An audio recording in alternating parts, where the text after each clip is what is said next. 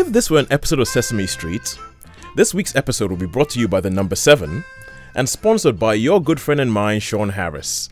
Welcome to the 77th show of They Don't Wake Up Like They Used To!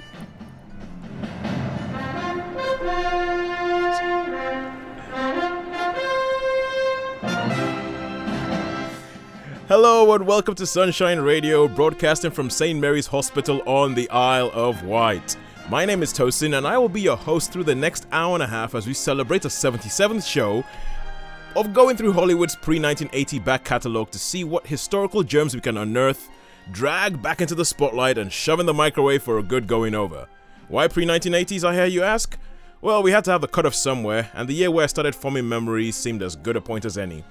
With me in the studio today is our aforementioned sponsor, Sean Harris. Hello there. Hang on a second, I'll put on your mic. Okay, hello there. Hey Sean, how are you doing? How are you doing, sir? Yeah, we're doing well, doing good.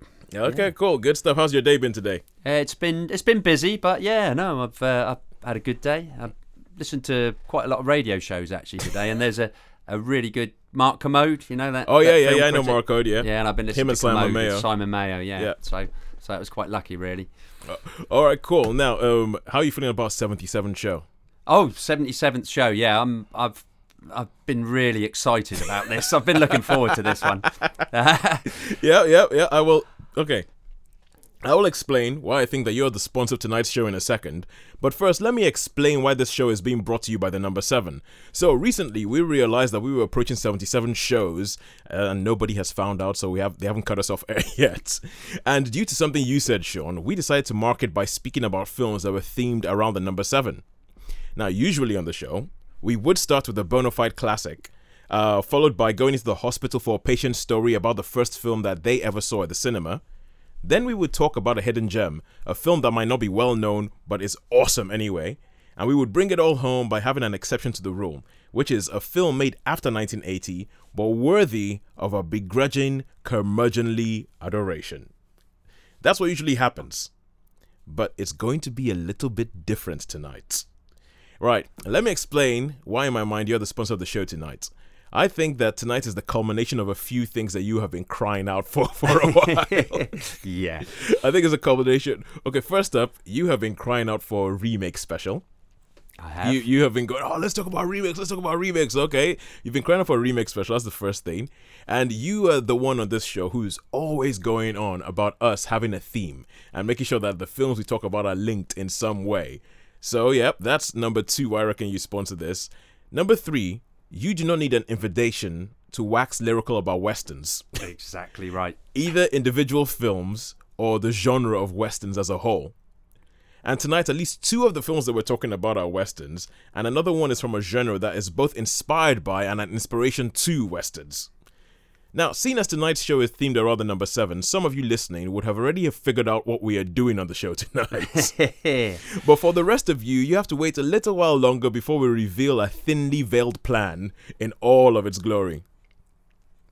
So, seeing as we're going to be talking about films, it's going to be about the number 7, there were actually a lot of options to pick. As somebody pointed out last night, we could have done 7. 7, indeed. Yeah. Thank you, Giles, friend of the show. I had a couple of suggestions on this show. We could have done 7. Any other films you can think of? There's a film called Legend of the Seven Golden Vampires, which was like a Hammer film. And as you know, Hammer used to make horror films. Yeah. And they come back. They started doing it again. They've started doing it again. Yeah. Well, this is like a kung fu film. So in the 70s, when the kung fu movies became popular, they decided that they would put Dracula in a Chinese setting with Van Helsing just happened to be there at the same time. Yeah. And so they could make this film. So it's like horror meets kung fu. So, yeah. Hammer meets the Orient. Hammer meets the Orient, yeah. Something like that. And there's 7 Deadly Sins, I think, there's a film. Yeah. I mean, I was actually looking at some of the other ones. There's 7 Brides for 7 Brothers. 7 Brides for 7 Brothers. Which we have spoken about on the show before, but I will never miss an opportunity to play Howard Keel singing "Bless Your Beautiful Hide Wherever You May Be." I love that song. That is such a good song. I love that song. Howard Keel, a master of song, I think. Yeah. There's 7 Years in Tibet. 7 Years in Tibet. Another Brad Pitt movie with 7 in the title. 7 Year Itch. 7-Year Itch, yeah, I Yep. had that down. 7-Year 7 Itch, Year Marilyn Itch. Monroe, the dress, the iconic image, and everything like that. I think the one image from a film that was a marketing campaign in itself was Marilyn Monroe in that dress standing over that Subway grill. Yeah, that was big time. that was essentially the entire marketing budget or entire marketing scheme for the film. It was like, hey, look, Marilyn Monroe in the dress is going up. Come watch the film. Massive. People don't even care what the story is about. Yep, we're gonna go see that. And the Seventh Seal. The Seventh Seal, yeah. The Seventh Is Seal. that So Bergman. yeah. Yeah. Bergman and was it Kinski? I'm not sure if Kinski was in it. Who was the guy? The main. Oh, never mind. I can't remember his name. I think it is Kinski who plays the knight, who's playing chess with. Oh yeah, with yeah. With Death, yeah. This one, I was like, yeah, this one does have 7 in it. Snow White and the Seven Dwarfs. Snow White and the Seven Dwarfs, the first full-length animated movie. We could have spoken about that. You've mentioned 7-Year Itch, going a bit modern. There's 7 Pounds with Will Smith in it and everything like that. These are all films that we could have picked, but we will not be talking about these films in depth tonight. That is it. They've had the moment in the spotlight is out of the way. Instead, we have decided, and by we I mean I have decided that we will track the way a story changes through the ages, through international cinema. Well, starting off in international cinema, then going into Hollywood, and then through the Hollywood regurgitator machine to be made again. With that being the case, the first film that we will be talking about tonight shall be... Hang on a second. Wait for it. Get ready for it. All together now. First one we shall be talking about tonight shall be... Seven Samurai. Yes, and now for those of you who have patiently waited for this, you now have an idea of exactly what we're going to be doing on the show tonight. So, the first one we shall be talking about tonight shall be Seven Samurai, the 1954 Akira Kurosawa movie that is one of the most influential movies made by a massively influential filmmaker. So it's like right at the top when you talk about cinema, huge. And you talk about things being done. We would just like to say we hope you will indulge us a little bit. I know 77 is not that particularly a big number. We just thought this would be fun. And if you are missing the patient interviews where we get to speak to patients in the hospital in a pet ward, Alveston, about the first film that they ever saw at the cinema, it will be back next week. But just bear with us for this 1 week. We promise that we have something we think should be good. We really hope so. We hope so. If not, we're going to be in big trouble. So, first of all, Seven Samurai. But before we do it, let's have some music from Seven Samurai. And this is the ending theme of Seven Samurai.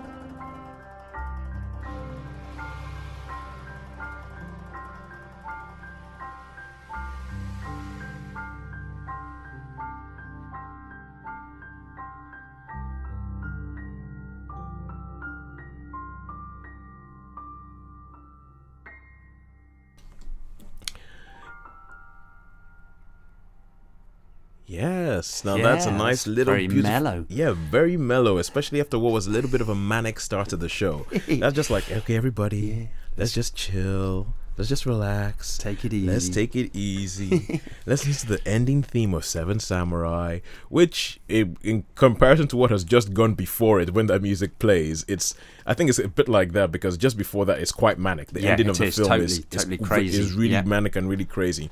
And so, to give you a little bit of a preview of what the storyline is of Seven Samurai, so as I said, it's a 1954 movie directed by Akira Kurosawa, the legendary Japanese filmmaker. So it is a Japanese film. For those of you who have an aversion to subtitles, get over it. Great film. Top film, yeah. And go read. Yep. And for a lot of I think there's a lot of films that you might like adventure movies and everything like that borrow stuff from this film. So the whole idea is that you have this village, you have a Japanese village, and they have these bandits that show up, and this is pretty much the obviously, because we're doing like a remake stuff, so this one has been remade a couple of times, and this is pretty much the storyline for every single film we're going to talk about today. Pretty much the storyline for every single film. So there's a whole bunch of guys in a village, and they have these bandits that come in every year and take their harvest, and just essentially beat them or hold them under the thumb, and they're thinking, look, we can't keep doing this. We need to change things. We need to fight for ourselves. We need to get rid of these guys. But they think, well, we're farmers, we can't fight, what are we gonna do? So they send a couple of people away from the village to go find people who can come back and fight for them. And when they go away, I mean, this is a time, there's quite a few different themes that show up in this film, because I think Akira Kurosawa, the samurai were from kind of like, samurais would have lords, so essentially they came from rich stock, and it was kind of like highborn, or there was like a class system in Japan. And I think at the time that this film was made, it sort of shows when things are changing a little bit, where samurais, they're essentially warriors. Yeah, that's all they're doing. They've dedicated their whole lives to being warriors. I guess they're a bit like the medieval knights of Europe. Of Europe, yeah. And so you'd have a lord, but then when your lord got killed or died or anything like that, the samurai became a ronin, which was like a samurai without a master. So essentially, they were going to go out there and wanted to find really, really great warriors. But obviously, if you find a samurai, he's going to have a master. So you're going to try and find. They're essentially looking for a ronin. Ronin, yeah. And they come across one samurai one ronin really, he's just essentially wandering. He's wandering around, and they get to a point where they have they're in another village. And there's a guy who has a kid in a room or something, and then this samurai goes into the huts to essentially release the kid, and the way he does it and all that kind of stuff, they go, "That's a guy.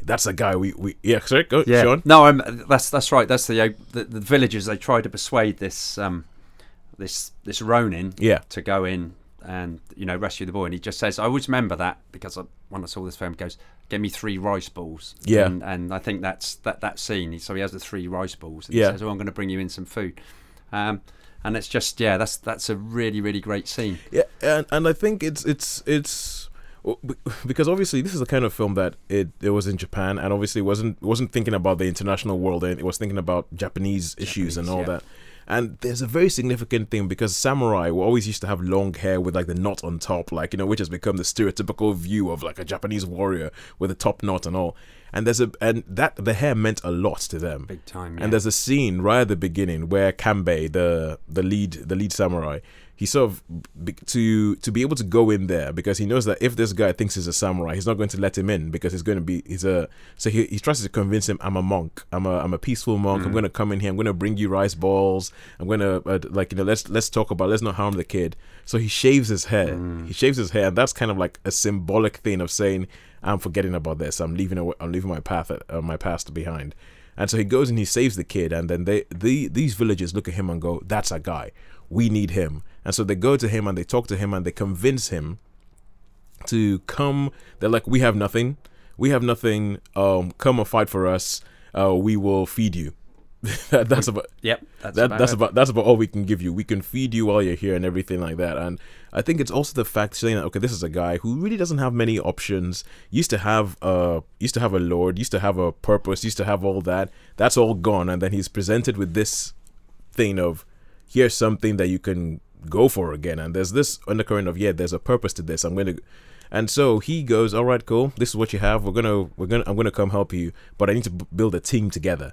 And he goes around speaking to all these people, and hence the title of the film, trying to find these other samurai, essentially ronin, who will come back and fight for these villagers. Yeah, try and protect the village. Yep. And this is where you have one of the tropes that this film has you just see showing up again and again and again, all the way even into one of my favorite films of all time, The Blues Brothers. You have the whole, let's get the band back together. Let's put the band.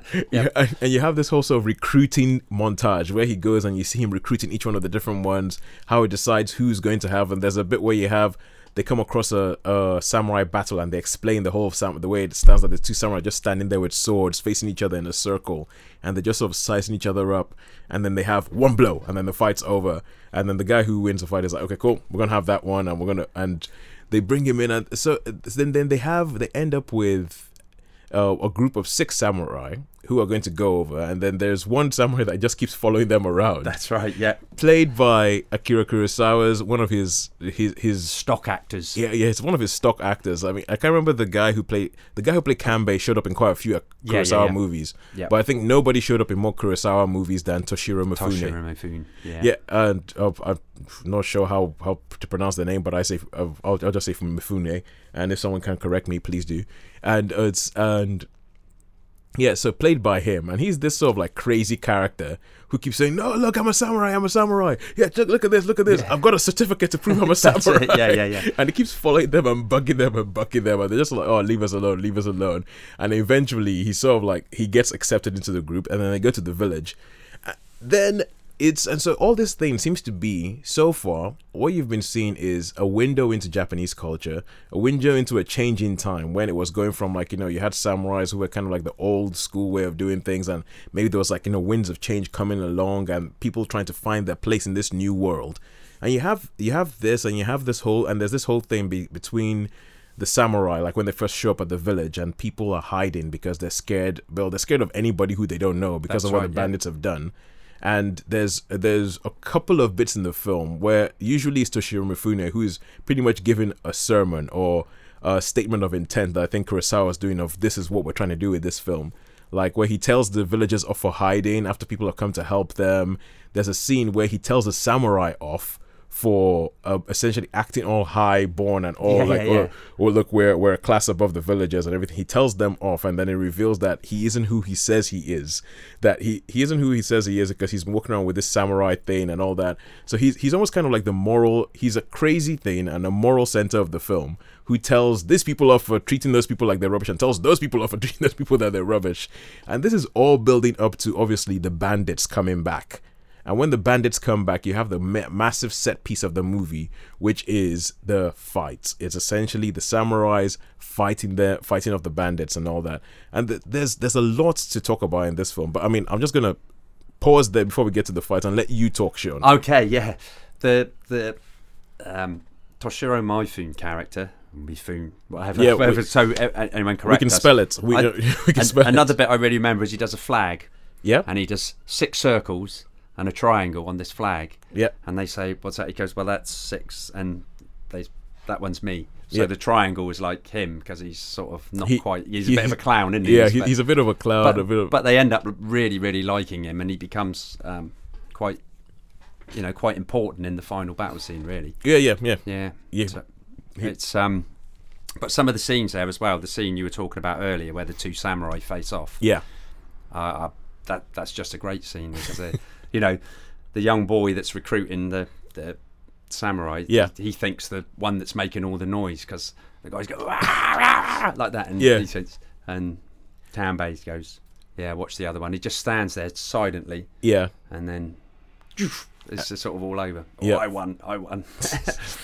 So there is some really, really great moments in it, and the actual action scene at the end with the back. Well, there's a couple of action sequences. And I think the film, he must have used lots of different cameras because it's just hectic, I think he did do that because he was essentially, there's a whole bunch of technical stuff that can be quite boring. Whenever on almost every single great film, there's technical stuff that could be quite boring that the director pretty much has to be, to put it mildly, has to be really annoying about to everybody around him to get done. And I think with this, he was like, no, I don't want to film this in a studio. I want to film this but they pretty much built a village because it's like, it looks better. It looks real. If you build it in a studio, it will look fake. And because of the thing that was going on, it took them ages to film this battle. And he essentially used 3 cameras to film this, so you could put it in panoramic or sort of like wide vision and all that, because he wanted people to feel like they were in the battle. And for something made in 1954, it still holds up today. It still holds. And the thing I love about the final battle is as well that they don't have this whole thing where, as you do in a lot of films, we have one big massive blow-up battle and then it's over. but it's almost like a campaign. Yeah. It's a campaign because the first wave of the guys come in and then they fight them off and they're like, okay, cool, we got them away. And then now it's the night time. Now let's go for and then the second wave come in and all that. And then you have the bit where they realize, okay, now we've gotten rid most of the bandits, but they're coming for one final wave. And then the final wave is where everything goes off and all that kind of stuff. And I think that there's one particular scene that it's not one of the major scenes in the film. It's because the film does have all these little side themes about it. Because reading about Kurosawa was from a higher class in Japan. And apparently he was quite ashamed of what, like, you know, his class would have did to the other ones. And so there's a massive scene with Toshiro Mifune where he's talking about what life is like for villagers and what life is like for peasants. And don't you know, it's you people who made them this way. It's the samurai that made them this way, and all, because of the way you've treated them all these years and all. And that's essentially like his apology for his heritage, pretty much. Yeah. And so you have all these little sort of like side notes almost that just sort of go off. Like there's a bit of a love story between the youngest samurai who's with them and a young girl in the village. There's a guy in the village whose wife got taken by the bandits, and there's a bit where they go to raid one of the bandits' hideouts, and the guy sees his wife again. And that scene where he sees his wife again, and then she comes out because obviously she's been turned into a concubine for the bandits, and God knows what's happened to her. And she comes out and she sees her husband, and because they've burnt down the building, and she comes out of this building as it's burning down, sees her husband, and it's almost kind of like she just looks at him and she's like, no, can't do this, and she just walks back into the burning building. And that scene just sort of like sticks out in my head, and it tells you quite a bit about the Japanese notions of honor and all that. They're and really big. Yeah, and what it means. And I feel like this film, for a lot of people, was, well, I think in 1954, Japan was like a weird land to a lot of people. Yeah. Probably 10 years after the 10 years after the Second World War. Yeah. So they wouldn't know much about them apart from there probably was a lot of language being used to describe them that would be considered racist today, and the way they would have talked about them. And I feel like this film was like an opening into Japanese culture that a lot of people hadn't, and it was just those sort of things and those little things that tell you about this is the world we live in, this is the class system that's going on. And it's also the fact that I feel like it's not just an action movie. It is an exploration of these people, and the fact that it does all that and still gives you the action, I think, is one of the reasons why it's just such a great film nowadays. And throughout the whole thing, there's the whole thing that as much as the samurai do not regard the peasants as much, that the peasants, on the other hand, are just using the samurai. Yeah, exactly. Yeah. So they're like, yeah, we don't really care about you. But I mean, the father of the girl who's making eyes on one of the samurai doesn't want her to have anything to do with the samurai and all that kind of stuff. So there's this kind of like, what's the word? Prejudice. Yeah. That goes both ways and it delves a little bit into that and all that, and it's just like, you know, and even the final lines of the film where.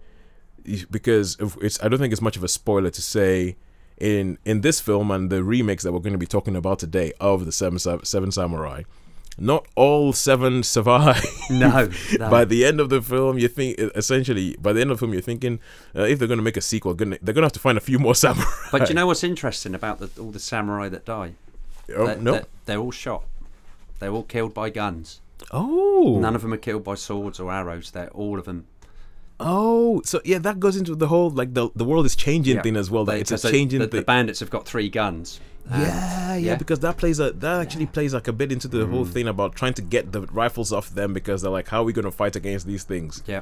Because it's the world that's changing and all that, and so the samurai, the old order, is destroyed by the new. It's quite an interesting fact that I think sometimes people overlook that. Yeah. That did not occur to me. No. that did not occur to me. And good lord, we need to move on to we need to move to other things. Okay, one final interesting fact. Originally, the film was called 6 Samurai. Okay. Because there were only going to be 6 samurai, and Toshiro Mifune was cast as somebody else. He was cast as one of the other samurai. But then, while we were writing it, Kurosawa looked at it and went, if we have 6 samurai being noble, that's going to get quite boring. So they created this new character, and so they told me, yeah, you're gonna be this new character, and pretty much he told him to just pretty much improvise, and so he improvised the character, and he was brilliant. And he was brilliant, and Yeah, he's he like was. one of the standouts of the film because everybody remembers him for just what he does and the way he goes about it. But as I was saying, like, not all the samurai survive, and at the end of the film, there's this whole thing where one of the samurai, I don't want to say which one because that would be a giveaway. Although I have to say that this is a character who, whichever the allegory for this character seems to survive through every single iteration of this film. He seems to survive it, and he's talking about at the end of it, and he goes, okay, cool, yeah, we've done this, but that's our job done. Now we go off, and it's essentially we go off to go find the next adventure. But all that we fought for wasn't actually ours. It wasn't for us. It was for the farmers. They carry on. We have our own path to go, tread, and then they carry on. And so it ends up on quite a philosophical note. Yeah, definitely. And I think there's just so much of this film that stays with you, and there's so much more we could talk about and all that kind of stuff. But hopefully, as we carry on, it will become more and more apparent what has the effects that this film has had and how influential it has been. Yeah, definitely. I mean, there's so many films where people have gone off and got a little group of people together to go do something. To go do something. Go on. Yeah. to go do something, and they have a love story that comes in from one of the outsiders or something else, and all that kind of stuff. It's funny what you were saying about the class. About the class system as well. That bit where one of the samurai has a bit of a thing with one of the daughters of the villagers because. They really look down upon the daughter for having this, and yet you'd think they would be, we've got someone who's of importance, but it wasn't, was it? It wasn't like that. No. It was real resentment. Yeah, it was real resentment that essentially you've had your foot on our neck for years, and we're sick of it. Yeah, and I think also because the world is changing. So because these samurai in the film, they're Ronin, and they're pretty much disgraced samurai. Yeah. So it's. Yeah, but all right, cool. Well, man, I could talk about that for ages. Yeah, we really could. But we need to carry on. So, imagine what happened. So this was made in 1954. 6 years pass. This is a massive film. It goes to international film festivals. It wins awards all over. Like I think the Venice Film Festival, it won like the best film thing. Mm-hmm. It introduces Japanese cinema to the world, and of course Hollywood hears about this, and as everybody knows that in Hollywood they don't like reading, so anything that has subtitles has to be remade and it has to be given an American accent. So 6 years so 6 years pass, and then the inevitable happens. It gets remade in Hollywood. But and we're going to play the music for what it gets remade by, because it tells the whole story, quite frankly. And so the film, Seven Samurai travels across the Pacific, gets to Hollywood, and it gets remade as a film that has this as a theme tune.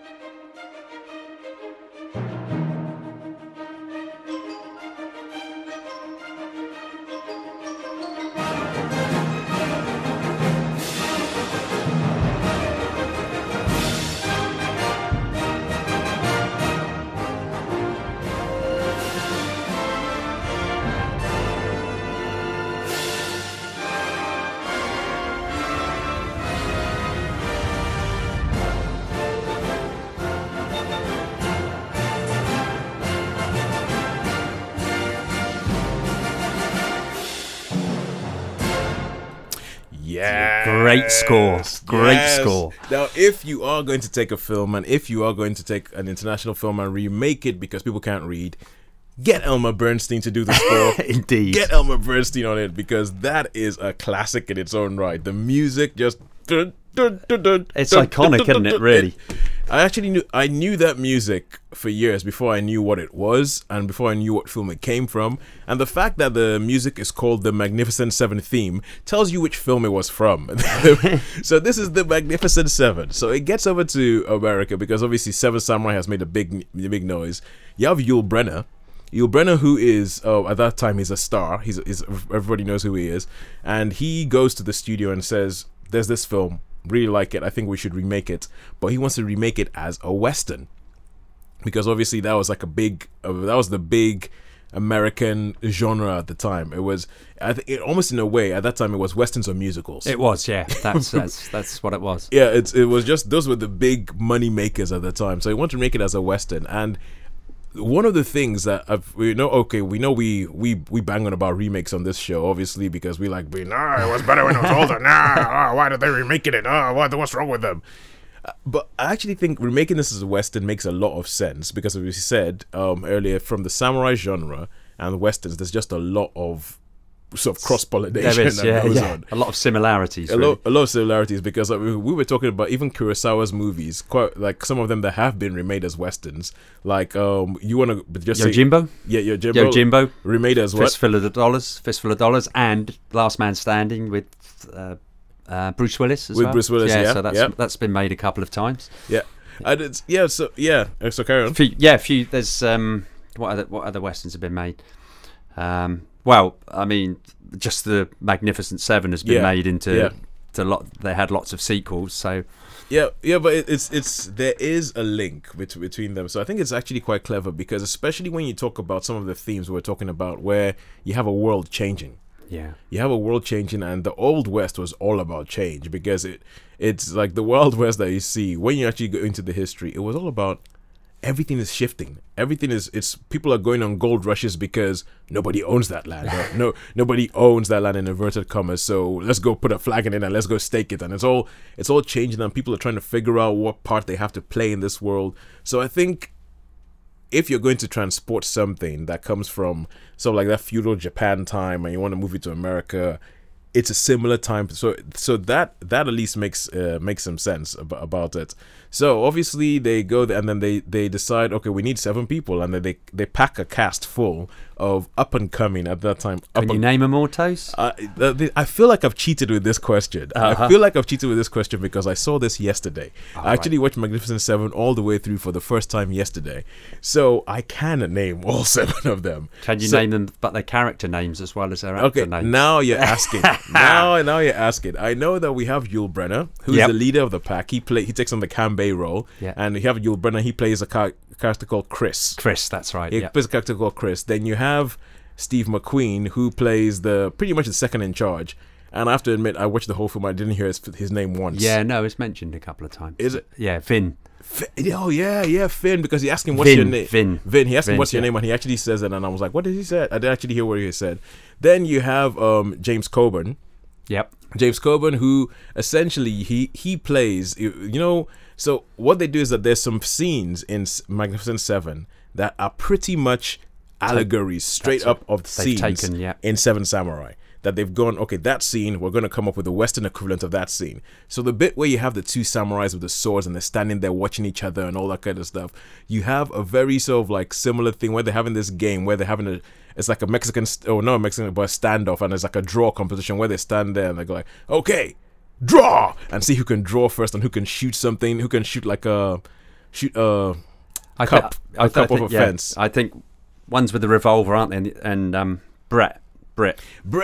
Yes, that's his name, Britt. Yeah, with a knife. Yeah. So, and they're saying, how fast is he? So, I think Britt throws a knife into like a corn bag or something, and the other guy shoots the cup. Shoots the cup, yeah. And then the guy who shoots the cup, he's like, I won. You saw. Come on, you saw. Yeah. And he goes, and everybody's like, no, Britt won. I just like the way he goes, you lost. Then he goes, go on, you tell him. Yeah. You lost. And then he just sits down. Yeah, and then the guy goes back, and the guy's like, "Okay, let's do it for real this time. Yeah, let's do it for real." Yeah, and so you have that scene, and that's an iconic scene as well. Yeah, and because obviously we're not going to go into the storyline because the storyline is pretty much the same. Yeah. So instead of Japanese village, because when you talk about the class system as well, I think they did a clever thing in going like the class system is essentially whites and Mexicans, and because this film is a western that is pretty much set that south of the border. Most of it is, so it's essentially you have a Mexican village. They never say what country it is, but if you're talking about a country that shares a border with America, it's Mexico. So it's a Mexican village that has these bandits led by Calvera. Eli Wallach. Yeah. Right, brilliant. Eli Wallach. You know the thing about Eli Wallach. So what would you say Eli Wallach is most known for? Good, the Bad and the Ugly, I guess. Yep, Yeah, yep. Tuco in the Good, the Bad and the Ugly. Yeah, I think Tuco and Good and Bad, the Ugly, and probably Calvera. Calvera, yeah. And the thing, I looked it up. I always thought he was Hispanic. He isn't. He's a Jewish. He's like, his parents are like Russian Jews. Oh, wow, really? Like, Warlock isn't Hispanic at all. I was like, what? When I found this out, I was like, what? But this guy's known for playing, and he does, and it doesn't look like it's like browned up face or anything like that. No, it doesn't. He was just brilliant. Yeah. I think Warlock was. So the Mexicans, that Calvera comes in, and then they want to go find people to help them fight, and I think it's quite clever because obviously. America has always had an issue with race, and that carries on through to today, and the whole thing. So I think that was a very, very clever transposition that they did from Japan to America. Okay, I was naming the Seven Samurai, wasn't I? You was, yeah. So so far you've had Vin. Yeah, we've had Vin, we've Chris, had Chris, we've had right. Brit. We had Brit. Yeah, and then we had Charles Bronson. Yeah, Charles Bronson. Yeah, Charles Bronson shows up. Charles Bronson. It's mentioned a couple of times because with the little kids that Yeah, are like, they say his name. They do say his Begins name. with a B. No, Bernardo. Oh, yes. Yeah, because he has a Spanish first name and an Irish surname. Yeah. O'Reilly. Bernardo O'Reilly. Yeah. Okay, so there you have that. You have Brad Dexter, and did not catch his name at all. His name's Harry Luck. Harry, Yeah. And so he's the one who, and I think they do quite well in this, in showing like different motivations, because I think in Seven Samurai, where the motivation for why these people were working was kind of like, we don't have a purpose, we want to get a purpose. They sort of, the way in which they are introduced. So in Seven Samurai, you have the whole thing where Kanbei saves the kid, but in here they have a different one where it's about a Native American who's dead, and they don't want to bury him in the graveyard for white people. That's the opening. Yeah, that's right. Yeah, and that's how you get introduced. Hell, I didn't think you had to be just dead to get into Boot Hill.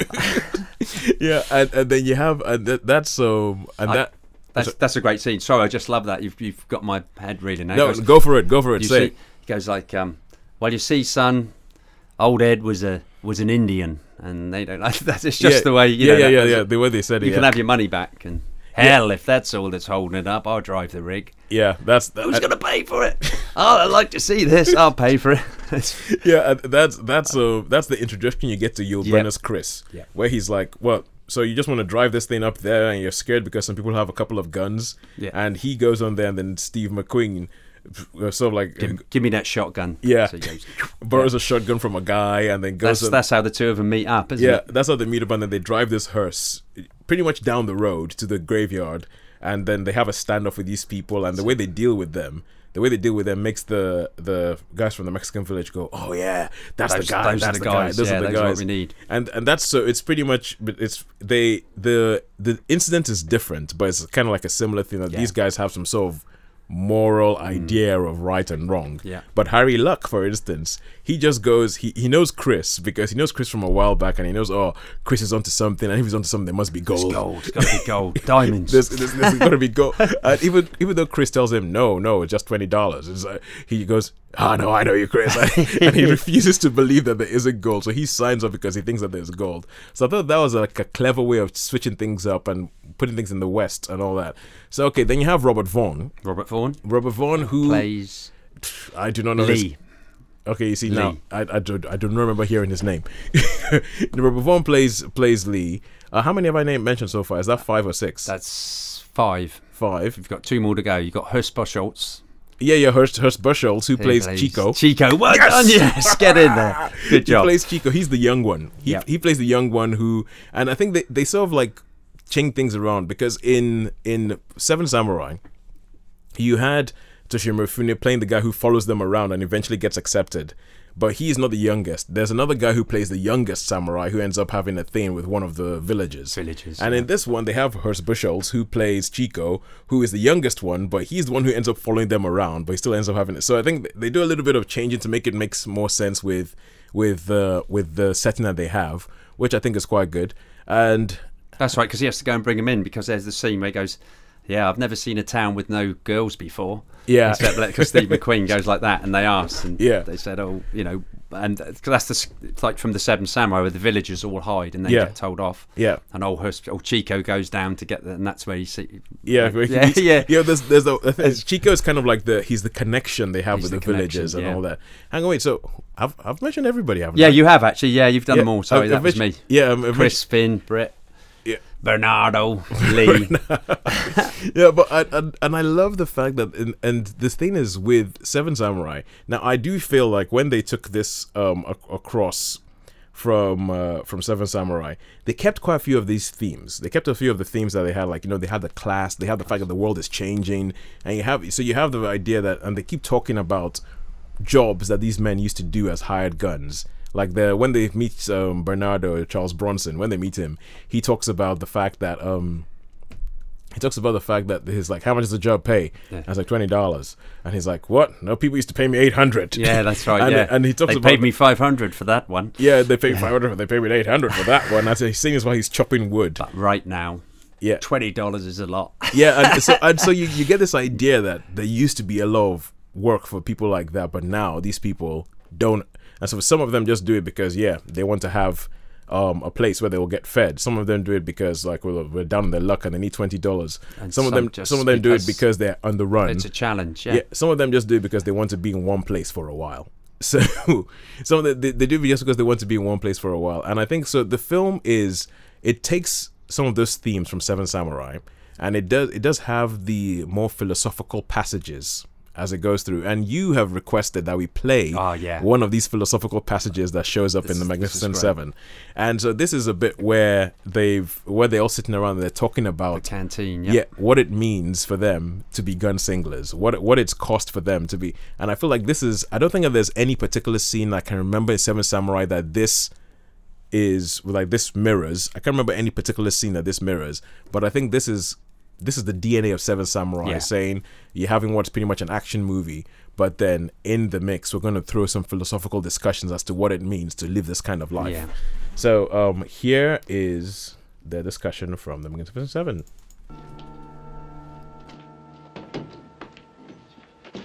That was the greatest. New hat for us, Sonny. Hey. How do I look? Huh? Big improvement.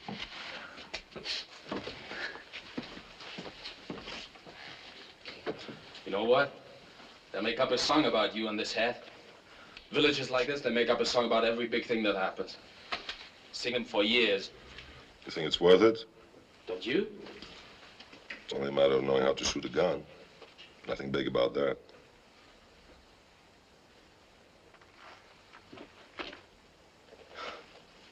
Hey, how can you talk like this? Your gun has got you everything you have. Isn't that true? Well, isn't it true? Yeah, sure, everything. After a while, you can call bartenders and faro dealers by their first name. Maybe 200 of them. Rented rooms you live in, 500. Meals you eat in hash houses, 1,000. Home, none. Wife, none. Kids, none. Prospects, 0. Suppose I left anything out? Yeah. Places you're tied down to. None. People with a hold on you. None.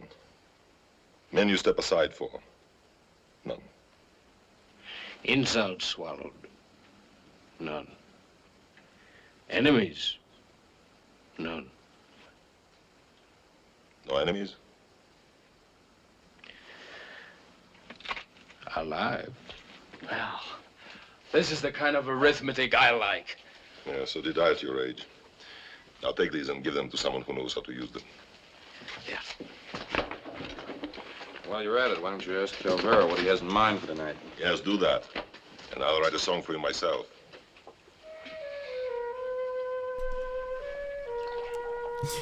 That's just so good. That's to me that scene in that film is great because basically what's happened is they've gone out and they've got some guns. Yeah. They needed some extra guns for the villagers to train up the villagers, and they've got this discussion, and it's just both sides are great. But the Yul Brynner speech where people you step aside for, none. People you're tied to, none. I just think to me, but it does show the two different, because they're like masterless samurai, really, aren't they? They're like Ronin. Yeah. So and they're just expressing that point. So, but carrying on from that, I think it's really good because Chico, he takes the hat and he does actually go into Calvera's village, doesn't he? To hear what Suar's saying.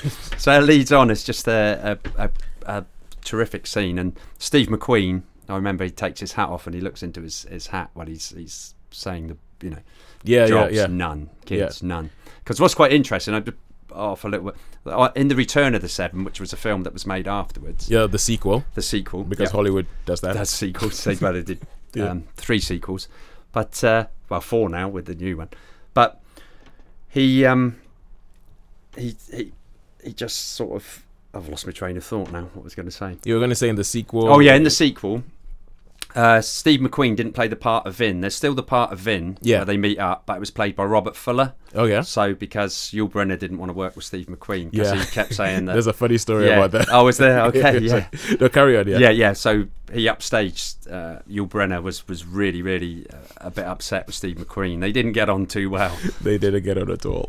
Because I think this was one of Steve McQueen's first major roles, and obviously he played the screen, didn't he, different ways. I think there's a bit where they're crossing the river into the village and he swoops down and picks up some water in his hat to put it on, which wasn't actually in the script, or he wasn't supposed to do it, but it's just... because with that you had it seems like Steve McQueen did this throughout his career, because even in the Towering Inferno, which was made in the 70s, I had Steve McQueen and Paul Newman, and they had similar things in that, because apparently Steve McQueen and Paul Newman had these massive ego contests where it went down to whose name was higher on the poster. So first of all, it was about who was going to get first billing, and so Steve McQueen won that role. One that he was like, my name's going to show up first in the Towering Inferno, but Paul Newman was like, okay, fine, no problem, his name shows up second, but on the poster of the Towering Inferno, his name is slightly higher than Steve McQueen's name. And apparently on this film, you had the fact that Steve McQueen was annoyed because he was like, I only have 7 lines in this movie, so he kept lobbying to get more lines in the film, and he kept doing things in the background to upstage Yul Brynner when Yul Brynner was supposed to be on the screen talking. So he would flip a coin, he would do all that kind of stuff. And even though Yul Brynner was slightly taller than Steve McQueen, but whenever they had a scene where they're standing beside each other, he would pack a mound of dirt on the floor and stand on the mound of dirt, so he would be taller. He would be noticeably taller than Steve McQueen. And in between takes, Steve McQueen would kick the mound of dirt off. So apparently they really didn't like each other, which makes me have more respect for them as actors, because on screen they're like buddies. Yeah, like Vin and Chris are buddies in the film. They're like the ones who hold the whole team together. And so when you start reading about all the stuff that was going on behind the scenes, you're like, whoa, that's actually quite interesting. It is quite interesting with that type of thing going on. So but in the sequel, The Return, there's the character Vin is in it again, because that's they sort of meet up again, but as I say, he's played by Robert Fuller in the never mind. No, go on. They've done some Hollywood messing around with things, because I'm trying to remember who dies in this film. Because obviously, in the Magnificent Seven? Yeah, the ones who die. Yeah, well, don't say. I'm just trying to. We'll talk about this when we get off here. But yeah, so you do have that, and I do feel like that scene, it does kind of it's like the main philosophical thing that sort of says, this is what we're looking at and all that, because this was directed by John Sturges. John Sturges, John Sturges, another legendary filmmaker, adapting another legendary filmmaker. Although I do feel that this film, this film is more concerned with being an action movie. Oh yeah, definitely. Than it is with like Seven Samurai was a bit. So I think a little bit of the sort of philosophical thing and about the thing, and obviously I don't think John Sturges had any issues with class or anything like that. Like how Kurosawa felt like he needed to apologize for that.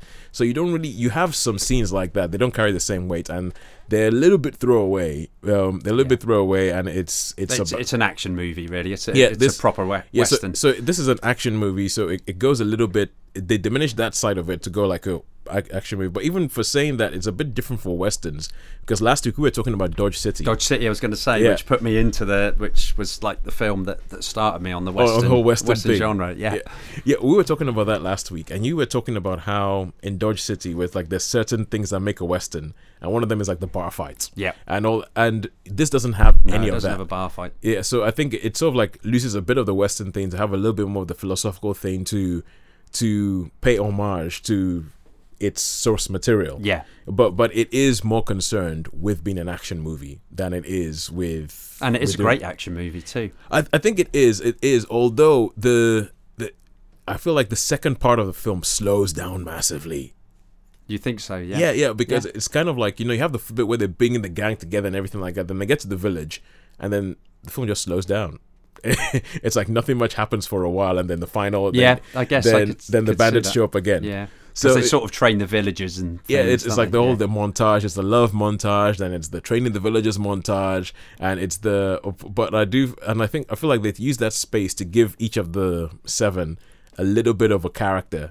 And for instance, I love the scenes with Bernardo and Charles Bronson and the 3 kids, the 3 kids that pretty much adopt him as their dad. That's right. And like there's the bit where one of those philosophical moments where they go, we want to go with you. We want to go with you because our fathers were cowards. Yeah, fathers are cowards, and he grabs them and he spanks them and he's like, never call your father a coward. Yeah. Your father has courage to like have a family and get married and have responsibility and all that kind of stuff. And I run away from that my whole life. Never call your father a coward.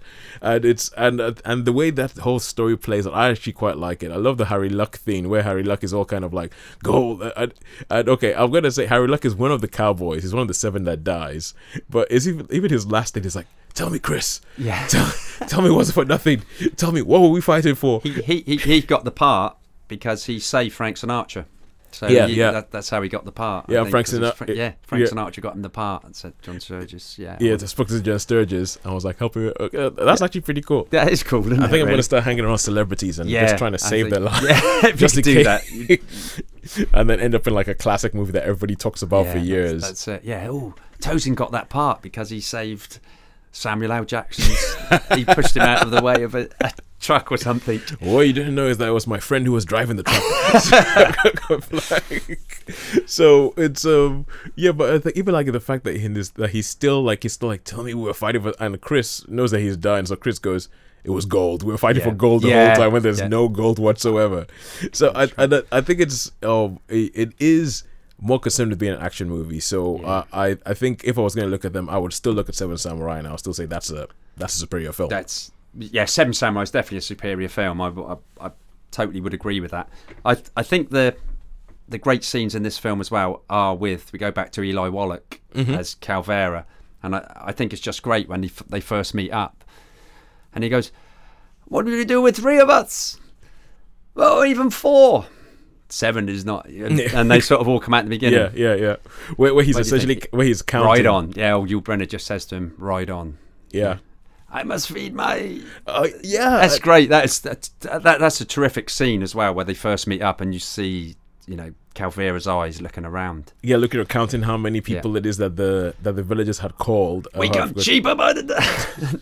It's great. Yeah. And I think it's also, even as a bad guy, because I know nowadays, a lot of the films that were released, I know that now we talk about, obviously the whole thing about this show is that we just talk about how modern films are not as great. And we've complained a lot this year about films that have been released this summer and how the storylines and how the endings and all that kind of stuff.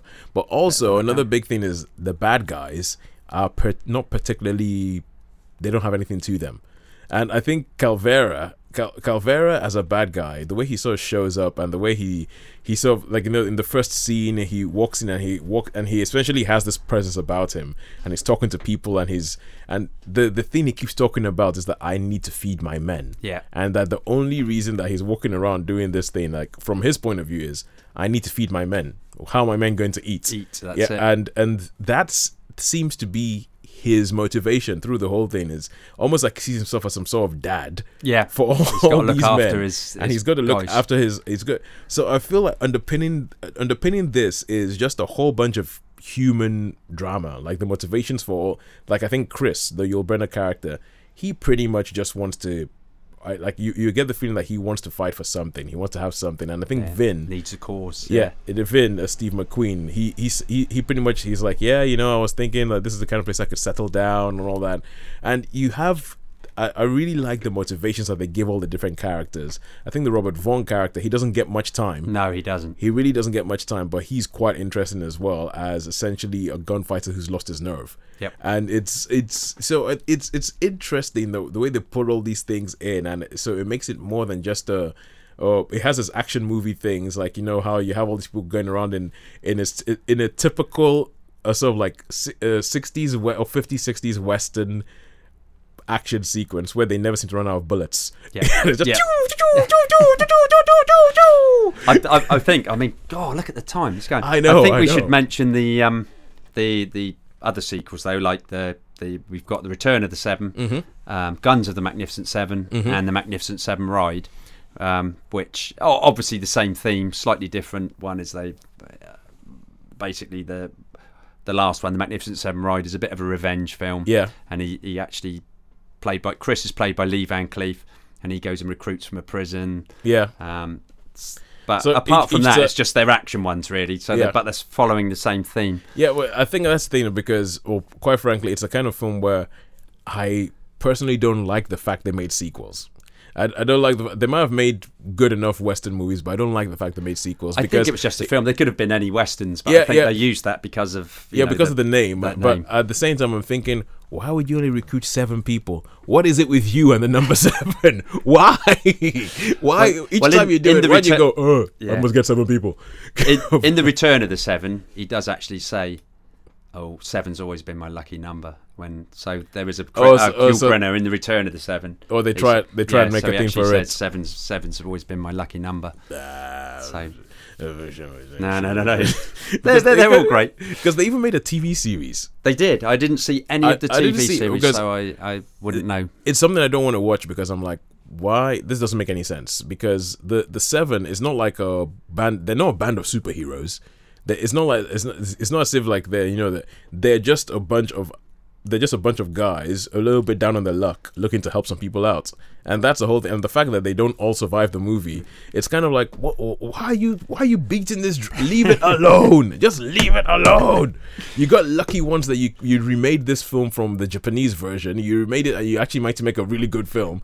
Leave it at that. But no, they've got to keep flogging that horse until it's dead. But they do that with the same Transformers, all these modern films, don't they? If it's successful, they follow a theme. Unfortunately, Hollywood is a business, and so they need to try and figure out a way of making money.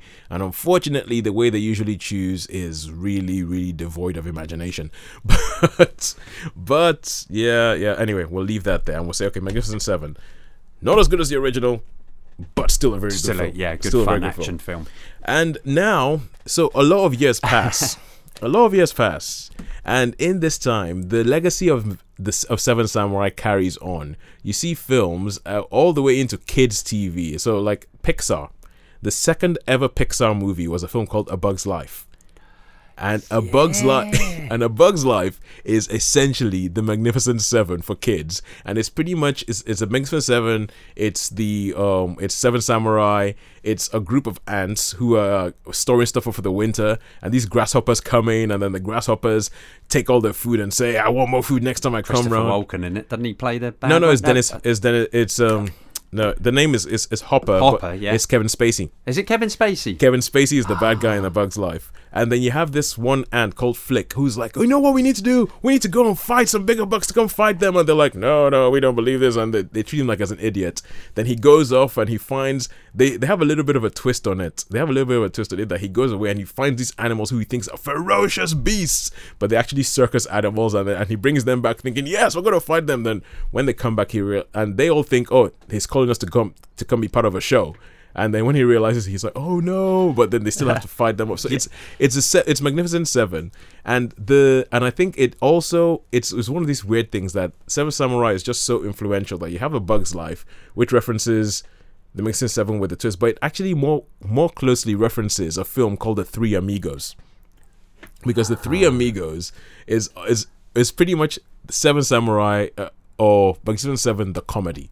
But you have this one. You have Three Amigos. They have all these action movies that they show up in, and people see this in, I think, it must be like 1920s Mexico, and they see these films, but they don't understand that it's a film, and they think of these people are actually like real action heroes. So they're like, we need to go get them to come help all the banditos. And what's the guy? El Guapo. I've not seen it. You I've not seen it. No, is it Steve Martin? It's Steve Martin. It's Steve Martin, Martin Short, and Chevy Chase. Dude, you should see it, man. Okay. It's hilarious. The bad guy's called El Guapo, and he's obviously based on Calvera. But I asked a friend who's a Spanish friend. El Guapo literally means the handsome one. And it's like, and so you have this whole thing where A Bug's Life more or less references that there's a film called Battle Beyond the Stars. Yeah, Battle Beyond the Stars, which is the Magnificent Seven in space, or Seven Samurai in space. It's a Roger Corman movie with the height. Let me tell you, the whole idea of this film, it was Roger Corman, so you knew what it was. He was B-movie guys. Yeah, he was all about like lowest common denominator. When you find out that there's a spaceship in this movie that was modeled on a pair of boobs. Robert Vaughn's in this movie as well. Yeah, isn't Robert he? Vaughn. Robert Vaughn is in this movie. He plays like an older character. Yeah, so Robert Vaughn is in this movie as well. So he sort of comes back, but it's pretty much the Magnificent Seven in space. So this carries on all through the years. I'm not sure. I think Bug's Life was in the noughties. Three Amigos was in the late 80s, early 90s. Battle Beyond the Stars was early 80s. So these films, this story keeps coming back, and now it's come full circle. It has indeed. In the cinemas nowadays, and to cinemas now, we actually have The Magnificent Seven, which is a remake or homage or whatever it was, but the story has come back again. As we said, the Hollywood regurgitator machine has worked its magic, and now we have a new version of Magnificent Seven with Denzel Washington in the Yul Brynner role. You have Chris Pratt, who everyone's loving right now. Ethan Hawke shows up in the film with Vincent D'Onofrio. It's like these. Not all the characters are exactly the same as either Seven Samurai or Magnificent Seven. You have a Korean actor, let me get it right. Byung-Yeon Lee. Yeah. Billy Rocks. Yeah, plays a character called Billy Rocks. He's pretty much playing James Coburn. Well, yeah, actually, it's really interesting this because I mean, I really loved it, and I looked at some of these characters. Yep. And I mentioned like the guns of Magnificent Seven, Ride, Return of the Seven, and I think some of these characters are an amalgamation from all of those films. Oh because, like Goodnight Robichaud. Yeah, which is the Ethan Hawke character. Ethan Hawke character, yeah. He has elements of the Robert Vaughn character in the exactly. Yeah. I've got that Robert Vaughn, and also he has elements of. There's Joe Don Baker. Oh yeah. And he was in the Guns of Magnificent Seven, and basically he's a sharpshooter at a circus. Yeah. And he's sort of lost his nerve a bit. He's only got one arm. Oh yeah. And he used to be a Confederate general. This is in the Guns of Magnificent Seven, but he's a sharpshooter. So in Goodnight Robichaud, you've got the coward, which is Robert Vaughn. Yep. You've got the sharpshooter, which is Joe Don Baker. Yeah. And in the Magnificent Seven Ride, there's like a captain. I can't remember his name.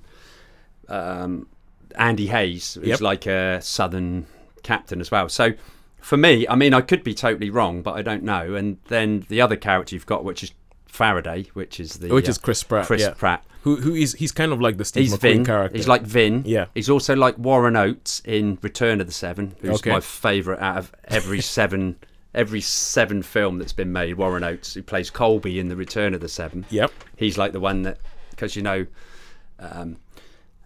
the girls, he likes the girls, and because he's got a bit of a, he likes the girl. He's a bit of a playboy guy, yeah. So Colby, and also there's Keno in the Guns of the Magnificent Seven, who's very, very similar, basically Steve McQueen role, where even wears Steve McQueen stuff with the red shirt and the pistol. So they're all amalgamations, like you say. Billy Rocks, the stovepipe chaps. Yeah. Billy Rocks is he's obviously James Coburn. Yeah, he pretty much has a similar, like the scene where that we spoke about, where it's like the standoff. Yeah, they pretty much played that scene exactly the same as them, the guns and all that kind of stuff. Yeah. And then he comes up with a knife and it's like, we're gonna do it for real. Yep, that's that character. He does that whole scene that James Coburn does. They do exactly that scene. Yeah.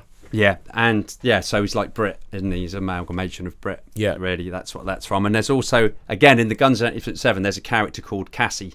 Yep. who's very, very similar. So for me, I mean, maybe I was looking too much into it, but I really loved it. And I was thinking, oh yeah, that's all these characters sort of rolled into one from all these different movies. They just sort of amalgamated them all together. Them, yeah. And there's always the Mexican, so you got like you got Pepe in The Guns, Louis in Return, Max in, and they're all like, so there's always a token Mexican. There was no Mexican in the first Magnificent Seven. No, there was Chico. Oh yeah, he is. Yeah, he's a villager as well. Okay, yeah. So yeah. Okay, so they've always got Mexican. All right. What was the name of the Mexican in this? Do you know? Can you remember what he was called in the new one? In the new one, nah, Vasquez. Yeah, I couldn't remember that. Yeah. Couldn't remember that. I've actually seen this movie twice, so but it's just for me. You've seen the movie twice, so this time around they changed things around by having a Native American as part of the Seven, which I think is the first time they've done that. Yeah. So they had a Native American. He has his face. Do you know what his name is? Has he got one? Is it like Red Sun or something like that? Or? It's Red Harvest. Red Harvest. It's Red Harvest. But there you go. But I don't recall that ever being said in the film. But apparently the character is called Red Harvest. And I think that might be because of the introduction he has, where he meets up with the Denzel Washington character and he has a deer and he cuts a bit from the deer and like it up to him. Yeah. But we won't go into that. It's a bit gruesome. But it's so now we have this whole thing where they've decided to make a new version. And they do have a couple of nods. Like Denzel Washington's outfit is pretty much exactly the same as Yul Brynner's outfit in 1960. It's pretty much the same, all black, the black hat and all that kind of stuff. It's although this time, you know how we said in the first Magnificent Seven, they adapted from Seven Samurai, and they were more concerned with making an action movie. They had a little bit of the philosophical bits in there, but they was more concerned with it's a Western, so we know we need to get a pew pew pew pew pew in there and all that. In this one, they seem to have jettisoned almost everything, and they just focused on the action. Totally. It's just an action movie, and I quite like the reasoning behind why the Chris character. Is Chisholm. What's his name in this? He's called Chisholm. Yeah, I can't remember what his first name is. Is it Ben Chisholm? Ben Chisholm. Or something like that. Yeah, something like that. It's definitely Chisholm, but I don't remember with it. So yeah, the motivation behind the actual Seven going to protect the village, I think is a really good take. The problem I found, I thought the motivation in both Seven Samurai and the motivation in Magnificent Seven was more interesting. Yeah, definitely. I thought it was more interesting. This was too straightforward. Yeah. It was, and it for me it raises questions like it's pretty much a revenge story. Yep, I was going to say that's exactly what I was going to say. If you didn't say that, I mean the one thing that makes his decision for him, isn't it? Yeah, it's like when he hears the name of the bad guy. So this time round, we don't have and they've gotten rid of the class thing as well. Yeah. They've gotten rid of the class thing. So where it used to be, the class of this is the higher class, this is the lower class. This is set. It seems like maybe about within a decade after the Civil War. I would say so. Towards the end of the century, isn't it? Yeah. It's 18 something definitely, but it's about a decade after the American Civil War, and they have it's essentially about this frontier town has spent some time building itself up. It's got a church and it has like people over there, and people who've sat there and had kids there. But then they find gold in a nearby mine, and it's all about this guy. It's almost kind of like, so the class thing is replaced with I guess it's a bit now with the whole sort of capitalist thing. You have a big massive industrialist, and he doesn't care about the people on the ground, and he's trying to get rid of the people on the ground because all he cares about is making money.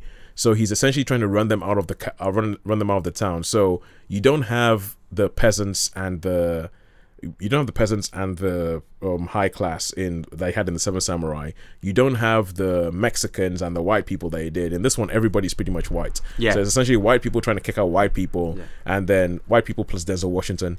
And they're a lot of they are farmers though. Yeah, they are farmers. A lot of them are farmers. So they are farmers. They do have that. So, but it's kind of like so that class thing isn't there anymore, and that philosophical side of things, as we said, isn't really there anymore. It looks like they might have had some inkling of trying to do this whole thing, and you know how we had the whole Occupy Wall Street and the 99% and all that kind of stuff, and especially with the whole Donald Trump thing, it looks like they could have had. It looks as if they wanted to do something that was a bit more philosophical, like the original Seven Samurai and Magnificent Seven. but then they chucked it. They chucked it and they went, no, let's just make it action. You'll make an action movie. So you don't really have that thing. You just have like and when we talk about Calvera.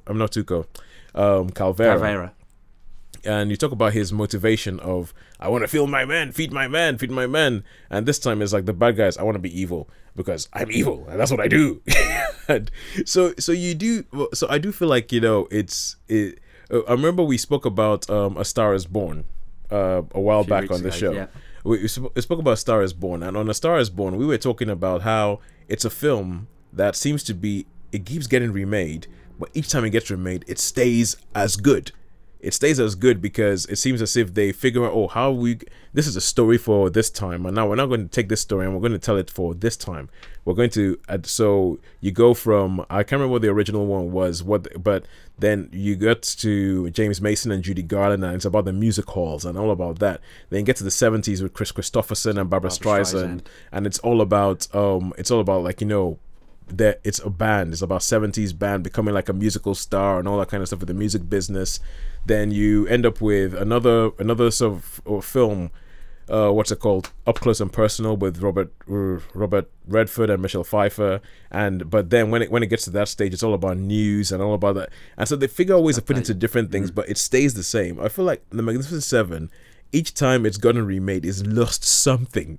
Yeah, I can see your point. I mean, from a personal point of view, I really enjoyed the film. I mean, I haven't seen any critics' reviews or heard any. Yeah. Have you looked to see? I have. Most critics aren't really happy about it. They're not happy about it. But I wouldn't say critics listen to them, and then I'll still say go. Because I think some people will watch this film. If you like westerns and you like action and you like the Magnificent Seven films, there's explosions, there's gunfights, there's lots of shooting. So just go and enjoy it. Yeah, well, I think if you watch you still enjoy it. It's.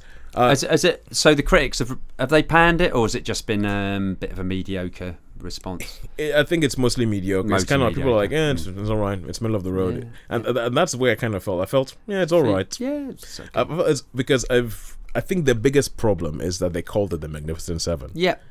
Because we've had this discussion so many times. They could have called it just something different. Yeah, they could have called it something different. They could have called it Revenge in the Village. Something like that. Well, that's like, I mean, that was like me with going back to Assault on Precinct 13. They should have just called the remake,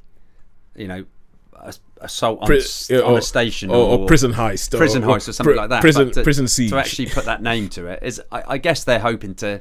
Well, they're hoping that people are going to come, and they're hoping that there's already a built-in audience, and so because of that, people are going to come and watch The Magnificent Seven. Yeah. And look what we've done. We've got Denzel Washington. Isn't that interesting? Ooh, he's quite a bankable actor. He's quite bankable, but think about it. This time round, it's set about 10 years after the Civil War, and there's a black guy who's leading the Seven. Isn't that good? And I feel like if they'd done more with that, the problem is I finished watching the film, and I was kind of like, I don't know why they made this film. I can't see why they made this film. I mean, when they originally took it from Japan and they made it in America, I watching The Magnificent Seven, I can see why they did it, because they thought this is a tale that can be transplanted into this area and can tell us something about us as we are now. I can see why they did it, but this film, I really can't see why they did it. I mean, like, it's just we wanted to blow stuff up, so we're taking this old, really great philosophical story, and we're just gonna strip out all that philosophical stuff and just blow stuff up. And it's I enjoyed it, but as I said, I have a thing with films where they try and shoehorn the title of the film into the dialogue of the film, right? And the final line of this film is rubbish. It's kind of like I'm watching the phone. I'm going. Okay, and that was okay. I'm okay. And I'm thinking about what I think about the film, and then they have this whole thing, and they just show this thing of the graves of the people who've died and all that kind of stuff. And they because I don't think it's essentially in every version of the Magnificent Seven. Like, I don't know about the sequels, but every version of retelling of the original story, only 3 people survive. That's it. Yeah, that's the standard theme. Yeah, there are 3 people survive, 4 people die. They change around who it is who dies and who it is who survives and all that kind of stuff. So they change it around. And so they have this shot where they show the 4 graves of the people who died and all that kind of stuff. And then they have this voiceover by Haley Bennett, who I'll talk about it in a second, because we reckon that she looks like Jennifer Lawrence. Yeah, we do. And she's getting a lot of work nowadays. She seems to be in everything lately. She seems to be in everything, and I reckon it's because people want someone who looks like Jennifer Lawrence, but they don't want to pay. they don't want to pay Jennifer Lawrence fees. Yeah, Which, that makes sense. Which I think is cheeky. Oh, but I mean, she's good. She's good, but she's getting a lot of work right now, and I think that might have something to do with it. So he had this voiceover by Haley Bennett that finishes off the film, and I feel like they try to do something with that as well. That, oh look, we have a woman, but she's not just cowering in fear. And they even say you can look after the children. She's like, no, I want to fight, and she's carrying a gun and she's shooting bandits as well. And they have that, but they do nothing with it. No. They don't really do much with it. And then she has this whole voiceover that finishes off, and the last lines that she says in the film are, "They were magnificent." Yeah, okay. I concede on that. That was unnecessary. I was just like, oh, for goodness sake, you just made this film go down a bit in my mind. Yeah, okay. You really made this. I'm going to concede on that. I've sort of forgotten about that bit. That bit had slipped my mind. I think you have to forget about it, because if not, it messes with your enjoyment of the film. But the theme, if you listen to the soundtrack through the theme, you've got the original magnificent. Yeah, I know, and I've got some music from the soundtrack that cool. I'm going to play to finish this off in the script. Okay. And you do hear bits of the original theme coming back in. I'm gonna from the original and from this remake, can you tell me the 3 that were left? The 3 that were left in the original and I guess that's okay. We'll tell you. Okay, guys, if you're listening to this, you should have watched The Magnificent Seven. It's an old film.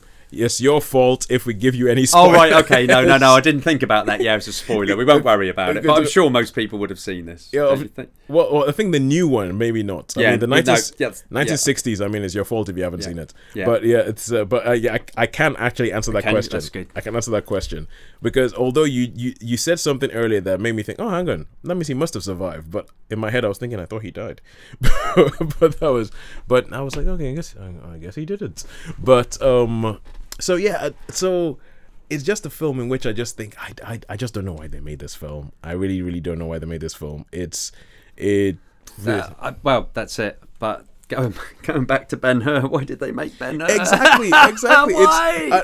And this is the thing with Ben-Hur. The most famous version of Ben-Hur is itself a remake. Yeah, it's a remake, but they had something that they wanted to add. The Ben-Hur before that had been a silent one. Now it was in black and white. Now we're going to do Ben-Hur in color, and we're going to do something for this time, and it's going to be, and we're going to add something to it. And then the new Ben-Hur, it's a bit like, we're going to strip out all the philosophical thing. We're going to strip out all the stuff that made the story more than just some random revenge story. We're going to strip all that stuff out, and we're going to try and maybe do something with a chariot race or anything like that. But we're going to give you nothing. And it's like, why remake it? Why remake it? If you're going to remake something that is classic, do it because you have a very good reason. Because you think that story has something to say about us today. That story is still pertinent, but just needs a new coat of paint to make people take the story in and take this. But you don't take the story and then strip out the things that made it work in the first place, and then just give you the bits where things blow up. Have you seen Ben-Hur yet? I haven't seen Ben-Hur. Oh, right, okay. I wouldn't worry. You're not missing much. That's the thing. The trailer for the new Ben-Hur doesn't really make me want to watch it. It doesn't really make, because I don't see anything in the trailer that tells me we've made this film for a good reason. I really, really don't. No, I just don't. And but it. Oh dear. Yeah, it's a point really. I mean, I like the westerns anyway. So being a fan of westerns, obviously, I'm gonna enjoy this film. You're gonna enjoy it because it's a western back on screen. I mean, the westerns seem to be making a bit of a comeback. Yeah. So I think it's quite good that I think of the modern westerns that have been made. This stands up pretty good as as a western film. I think this one it's a film that it's more like this is like a western from the heyday period of westerns with a new coat of paint. Yeah. Well, when I went to see it, there were a chap there I know, and he brought along his 2 sons who I don't know, probably late teens. Yeah. And at the end of it, I actually asked him, I said, so what did you think? And he went, I loved it. I thought it was absolutely brilliant. So hopefully this will bring a younger audience into westerns, and maybe we'll have a bit of a revival, because it's well, I mean, I suppose it is really. over the Hateful last 2 years, Hateful Eight, Bone Tomahawk, Slow West, Django. Yeah, Django Unchained. You had the Salvation. Yeah. So Jane got a gun. So, yeah. Yeah. That one. No, it's a western, I suppose. It is a of western. Sorts. It is a western, and I think that's all we're gonna say. They had think such a good opportunity with that one, and they just messed it up. Yeah, they seriously messed it up. They did indeed. So one thing I would say about the film, we spoke about the. I'm gonna play some music now. We're gonna finish off the show by playing off some music from the new Magnificent Seven movie. It does pay homage. You can hear the original. So like, because they don't really play the full blown tune until the end, and you can hear in this. You can hear little bits of the original sort of trying to break out, and then they and they tease you with it. This was the last score written by James Horner,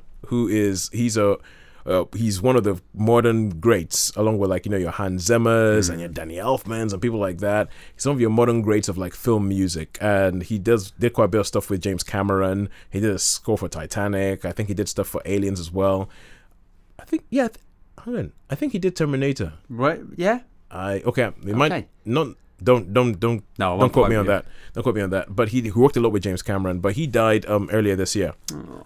And this was the final thing that he worked on, and I think it's good that he did that. So thank you so much for joining us for the show today. Thank you for listening. Indulging us this week. Thank you for indulging us this week in the hospital. Thank you for indulging us. Those of you who are listening on the podcast, if you've gotten this far, well done.